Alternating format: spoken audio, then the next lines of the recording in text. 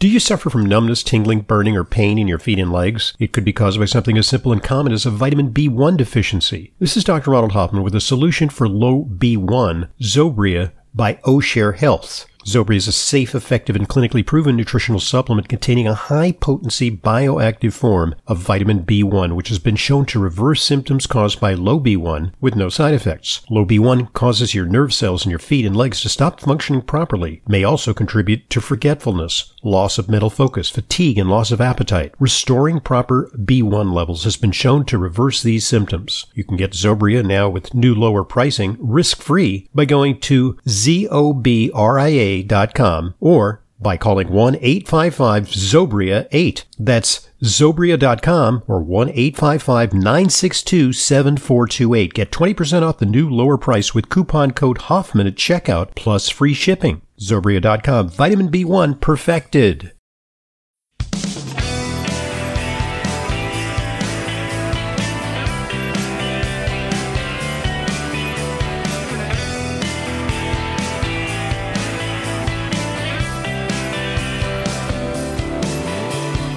Welcome to today's Intelligent Medicine Podcast. I'm your host, Dr. Ronald Hoffman, and this month and next, we're going to be doing a couple of podcasts on the subject of anti-aging. And this kind of departs from a disease-oriented model because, yes, we can extend life by conquering many of the diseases that curtail longevity, such as cancer, cardiovascular disease, and so on. But they're a group of researchers and scientists who are intently working on the aging process itself and looking at the fundamental biology that underlies aging and looking to loosen the constraints of aging and extend life through interventions, a variety of interventions that we're going to cover during this podcast. Our guest is Dr. Sandy Kaufman. She is the developer of something called the Kaufman Protocol. I'll spell that name for you because you want to look it up. You need the spelling. It's Kaufmann, one F, two N's. And you can find the protocol at kaufmannprotocol.com. Interestingly, Dr. Kaufman began her academic career in the field of cellular biology. She got a master's degree. So she is started as a research scientist, and then she turned to medicine. She obtained a medical degree, and she completed a residency and fellowship at the prestigious Johns Hopkins School of Medicine. In the field of pediatric anesthesiology, well, kind of that's the other end of the aging spectrum, neonatology.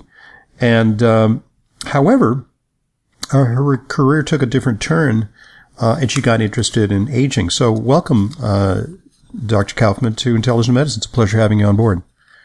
Thank you. I can't wait to have this discussion. Okay, great. Well, what got you interested in anti-aging? I mean, you had a career in, in academic medicine, and then you went into practice in pediatric anesthesiology, which you're actually still active in. But what happened? What created your avid interest in the science of anti-aging? That's a very good question, and a lot of people ask that, and the answer is something somewhat unpredictable. I'm actually an avid rock climber. I love the outdoors. I'm a 5'10", 5'11" climber, which to climbers is not going to sound very impressive, but I kind of proud of myself. So the point being is that you want to be kind of light and lithe, really like, sort of just because of gravity, gravity's effects, right? Well, it's a full body experience where you have to be strong, you have to be limber, you have to be intelligent. I like to think of it as horizontal yoga, using your whole body and your whole mind. But I distinctly had a thought hanging from a cliff when I was in my mid-40s that unless I did something to decelerate the rate of my decline, I was not going to be able to do this for much longer. Mm-hmm. And I used what I had at my disposal, which is my educational background, and I set out to determine whether or not you could actually figure out why cells age or why our bodies age, and then to see if we could actually decelerate it. And I was very happy to learn that you can. Wow. Okay. Well, there's a big debate in the field of anti-aging. And it's kind of a schism between those who believe that, well, we can forestall aging, by various means, but there are actual, very tangible limits on, longevity that, we're programmed to die, and we can ameliorate that. We can become centenarians, but, we can't go way beyond that. And then there are others who believe that, we can tackle in a very systematic way some of the processes of aging and extend our lifespan virtually indefinitely. Which side are you on? I think that the real answer is both, because in the short term, we can extend life. I'm expecting, hopefully, to live, fingers crossed, unless I fall off a cliff, to about 120. And I think that's viable based on what we know now and what the science is now. I firmly believe that in the next 20 to 30 years, the strategies are going to be unbelievable in terms of gene manipulation and all sorts of unheard of things. So I think ultimately we will jump then to 200, maybe to 250. I clearly won't be around for that, but I think ultimately we will get there. Certainly not in the near future, however.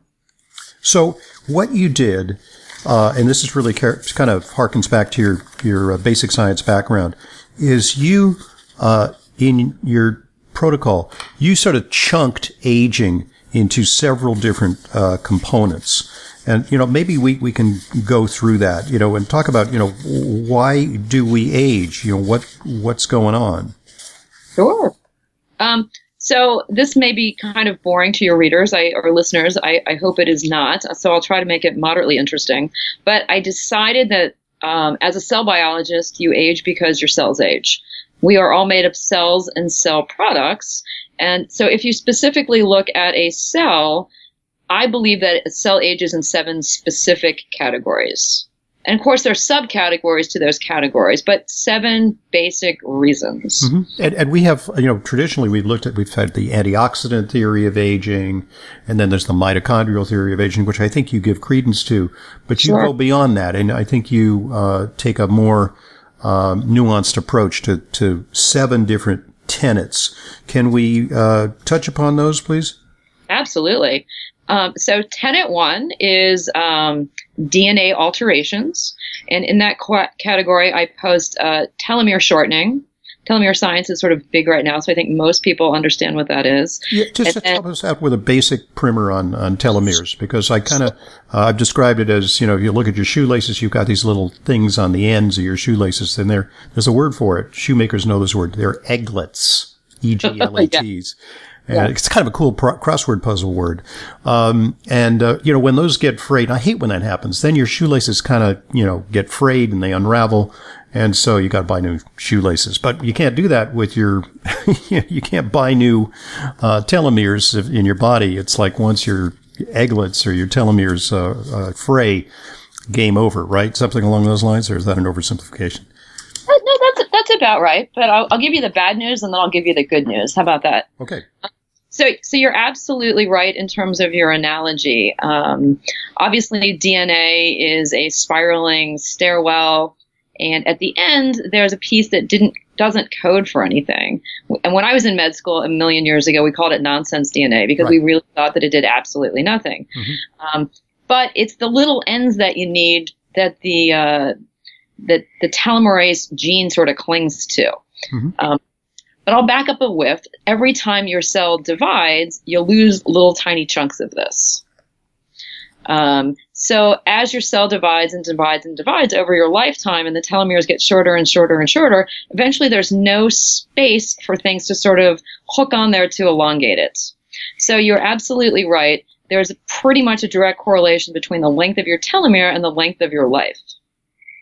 So that's kind of a depressing thing. Can we measure telomeres? Because there's some companies that are offering direct-to-consumer tests where you I guess you can spit or you can do a finger prick, and then they'll give you your telomere age. And it's kind of cool if you're 65 and they tell you your telomere age is like 40. How cool is that?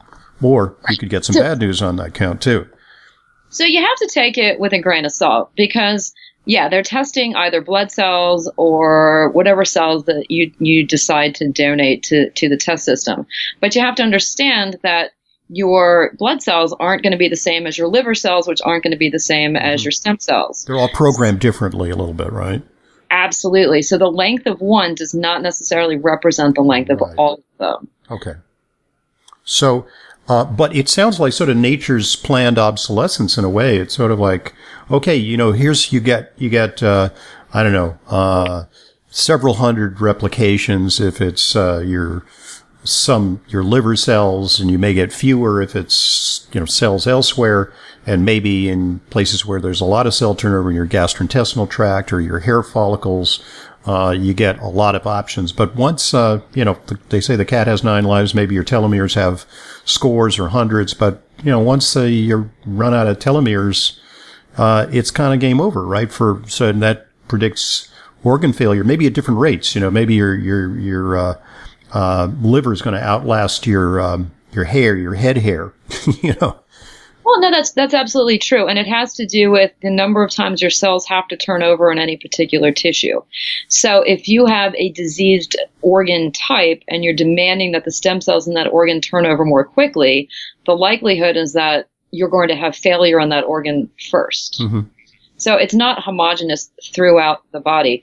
But what the body does have, especially in stem cells and a few other cells, is a gene that makes something called telomerase. Right. Right. And it is an enzyme that increases the length of your telomeres. And there's some evidence that we can sort of turn it on more than we could naturally. Right. But it's a bit of a two-edged sword, because they now are doing liquid biopsies for cancer. And one of the markers for cancer is high levels of telomerase, excessively high levels, because that's the immortalized cancer cell that never dies. Well, that's exactly right. And there's pros and cons to absolutely everything. In fact, people ask me, my entire protocol is built around making a cell act better.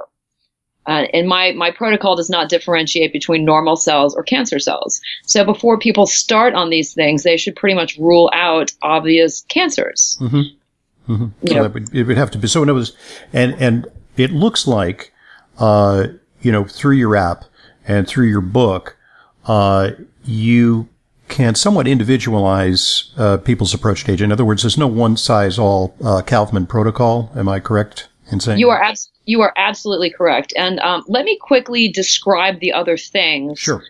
So that people sort of have a better understanding. Yeah. So in the DNA category, we talked about telomeres, but there's also with sort of methylation issues, and that because people are going to understand the Horvath clock. And there are things that can increase methylation and decrease methylation, as well as alterations on your histones. So epigenetics is an extremely important part of aging, and that too falls into the DNA category. Right. And there's also some tests now that test methylation to see if you're efficiently methylating. Is that? That is absolutely correct. Right. You can measure which is an aging kind of, it's another way of quantitating your aging, right? Mm-hmm. That is correct. There's the Horvath clock. There's another one. I don't know if it has someone's name on it that you can sort of look at it. But there's standard epigenetic changes, and then there's what's called epigenetic drift, which more closely represents your lifestyle and sort of dictates how well you do over time. And if you look at identical twins, the older they are and the farther they've grown apart, the more the different in the epigenetic drift. Mm-hmm. So that's sort of why twins don't stay the same. So that's not hardwired. That is affected by lifestyle and environment, which opens up the possibility that we can modify that through beneficial practices and through potentially supplements or even medications. Yep, that is absolutely correct. Okay. So anyway, that's category number 1. Category number 2 is mitochondria, the energy of the cell, and put most simply, 2 big problems in the mitochondria. Number 1 are a nicotinamide deficiency, and number 2 are free radicals. So that's where the mitochondrial free radical theories sort of are entrenched, because oxygen is necessary in the mitochondria, but unfortunately 1 to 5% become radicalized, and that causes, I call them like mini bombs around your cell, sort of blows things up. And obviously your body's quite smart, so you have endogenous free radical scavengers, but of course over time you have fewer and fewer, and thus you have more and more damage secondary to mitochondrial function. We can always use like an engine analogy there, is that, in the process of generating energy, the mitochondria generate heat or, free radical waste products, which then cause the mitochondria to wear down, deteriorate, and, basically run out of juice.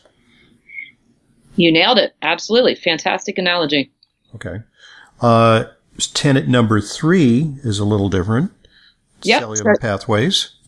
Right. So this is a little bit more complicated, requires a whiff more knowledge of science. But there are pathways that sort of predetermine that your body is going to age or not age. And in this category, I always talk about the sirtuins. There are 7 mammalian sirtuins that control all sorts of interesting things. They control your circadian rhythms. They control inflammatory pathways. They control if you have brown fat versus white fat. They control all sorts of things. And of course, all the sirtuins decline with age, and that is a huge problem. This category also encompasses AMP kinase, it's adenosine monophosphate activated protein kinase, which is a bit of a geeky word, but it's also known as the metabolic master switch. And when your AMP kinase is working and it senses that you have low energy, you go into a state of hibernation that promotes longevity. And this is actually why starvation diets work. Okay. It's the intermittent fasting Yes. or time-restricted eating models that, or caloric deprivation, which doesn't sound like a lot of fun. We want to maybe rev that pathway without the deprivation that would be associated with caloric restriction. We got to go down to 40% of our normal caloric intake, maybe, to have that kick in as primates. Well, and people are crazy. I mean, I respect them to death because I can't do it. But people have really taken these intermittent fasting diets to an impressive degree. And it helps in terms of weight loss. But it also, all they're doing is activating their AMP kinase. And the really kind of fun thing about knowing about all of this is there are medications or agents called caloric restriction mimetics, which tell your body that you're starving, but you're not. And I got to tell you, it is far easier to do that than actually not eat. I'm for that. We'll hear more about that a little later when we get to practical solutions. Moving right on, we're going through the various tenets, 7 tenets, mechanisms of aging. So our next tenet is tenet 4, and I call it quality control. This is basically repair mechanisms. You have 10 to the 5th DNA errors per cell per day, which is a lot. So you have 4 basic primary DNA repair mechanisms, and you have 4 protein repair mechanisms. And I put autophagy in this category as well because it seems that's a big buzzword. Can you elaborate a little bit on autophagy? Because that in anti-aging research, that just keeps coming up again and again. So autophagy is basically cellular recycling. So when a mitochondria, as we talked about, sort of burns itself out, the body takes all of those little pieces and parts, disassembles them, and then makes a new one so that it works better. So it's just an intracellular recycling system. So, and you invoke it by various means. And another way to get autophagy is through fasting or caloric restriction or time-restricted eating, right? Well, sure. So your body is very smart, and you have to think about why it does what it does. And you can think about what you would do in your kitchen as well. For example, if you have something that doesn't work, right, and you had a lot of resources, you're just going to buy something new, right? Your refrigerator breaks, you're wealthy, you're going to buy a new refrigerator, right? Yep. If you are poor and your refrigerator breaks, you're going to fix that refrigerator. You're going to take the pieces apart and you're going to build a new one. And that is exactly what your body does. When you are caloric restricted and your body doesn't have what it needs, it goes into a state where you use what you have. So you're recycling everything that doesn't work very well because it's just more energy efficient. Mm-hmm. So if we're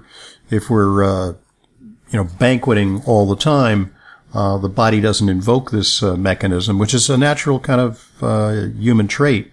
It's kind of very paleo to go through periods of deprivation and starvation. It's only now in the 20th and 21st centuries that we've conquered hunger and we can get to chow down 24/7.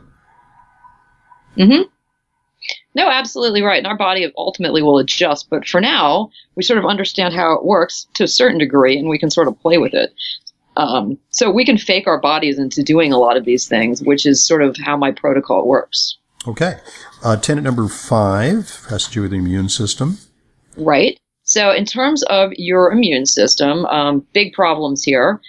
Number one, the cells that are supposed to protect you end up causing a lot of inflammation. Mm-hmm. So as you age, you get put into a chronic state of inflammation, and this is one of the huge reasons that you get diseases of aging. Neurologic issues, cardiovascular issues, tons of this is all tied to inflammation. So it's a dysregulation of your immunity because on the one hand, paradoxically, you get hyperimmunity, autoimmunity, but you also get immunodeficiencies, which may permit infections and cancer. Oh, 100%. In fact, I was just about to say that of my big 3 issues. So number 1 is the inflammation. Number 2, the infection risk rises because these cells that are supposed to be protecting you can't. Mm-hmm. And then lastly, because these cells that are supposed to be doing this, again, they're trying, but they can't. And you end up with malfunctioning cells, which turns into leukemias and lymphomas from your stem cells in the bone marrow. Okay. And that's an exit scenario.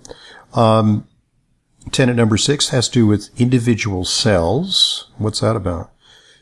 So I like to pretend in most of the book and my talks that all cells are the same, but this is the one category where we recognize that they're not.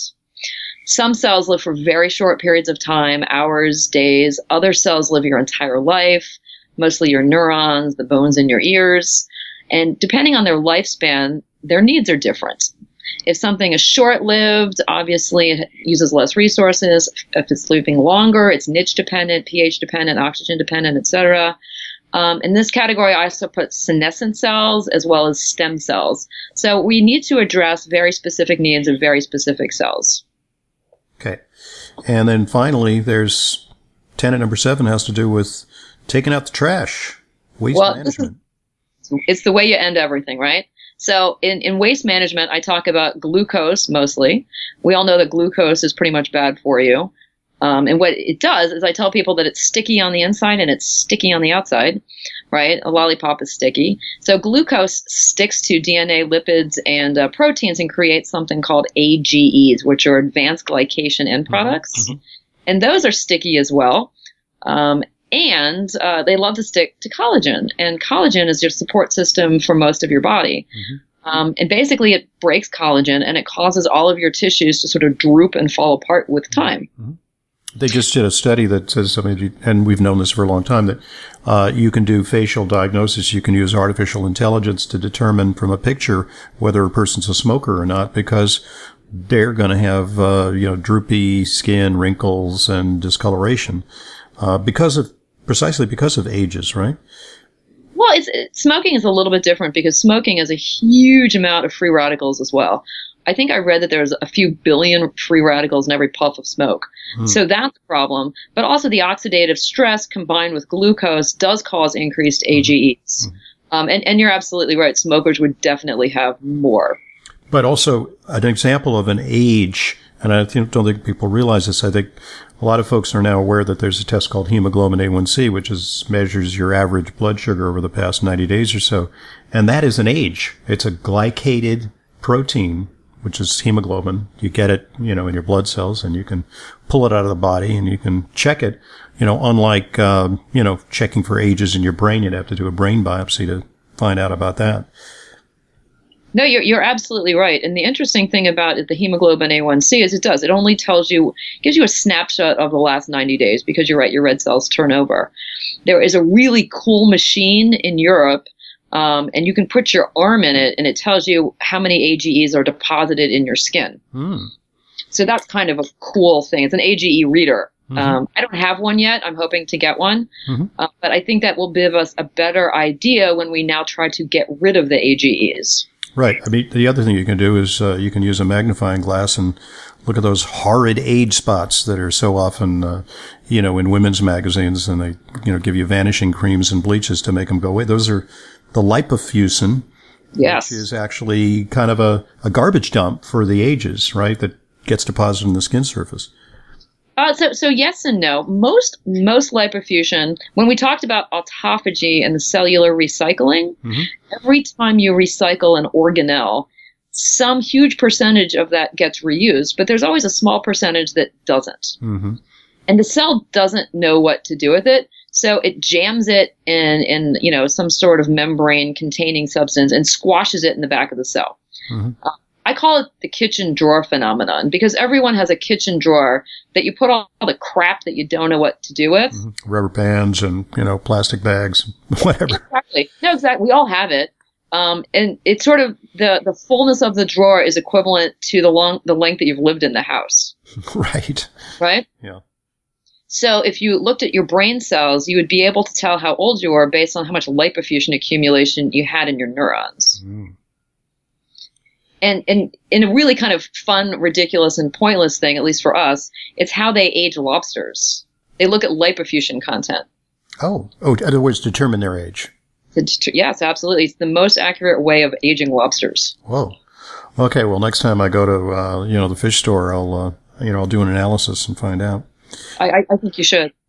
Okay. I'll borrow some of your equipment. Okay. So great. Okay. So these are all very advanced scientific concepts that you've explained so well in terms that I think our audience can understand. But, the question arises, okay, great. All these ways in which, aging proceeds.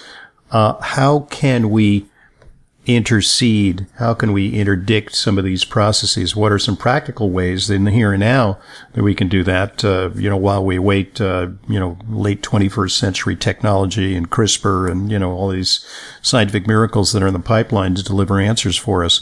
And that's what the Kaufman Protocol is all about. There's some practical suggestions. We want to talk about that in part 2.